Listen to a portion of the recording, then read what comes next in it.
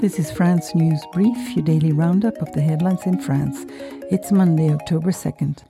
France's public debt approaches 3,050 billion euros in the second quarter.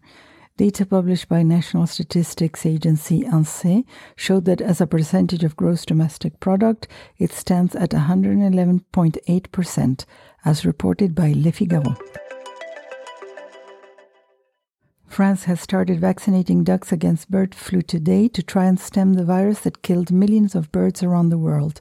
Reuters reports that the move prompted the United States to impose trade restrictions on French poultry imports. The cooperative Terroir et Vignerons de Champagne has finalized the purchase of Rennes-based Champagne & Rio from François Pinault's wine company, Artémis Domaine. Le Figaro noted that the acquisition was carried out in accordance with the terms announced in the spring of 2023.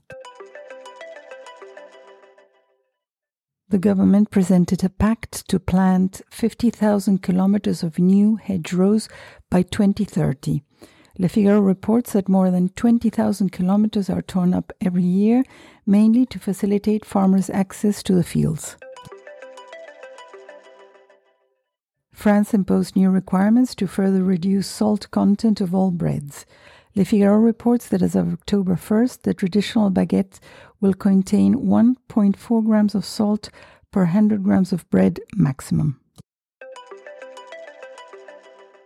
France will no longer make cigarettes, RFI reports.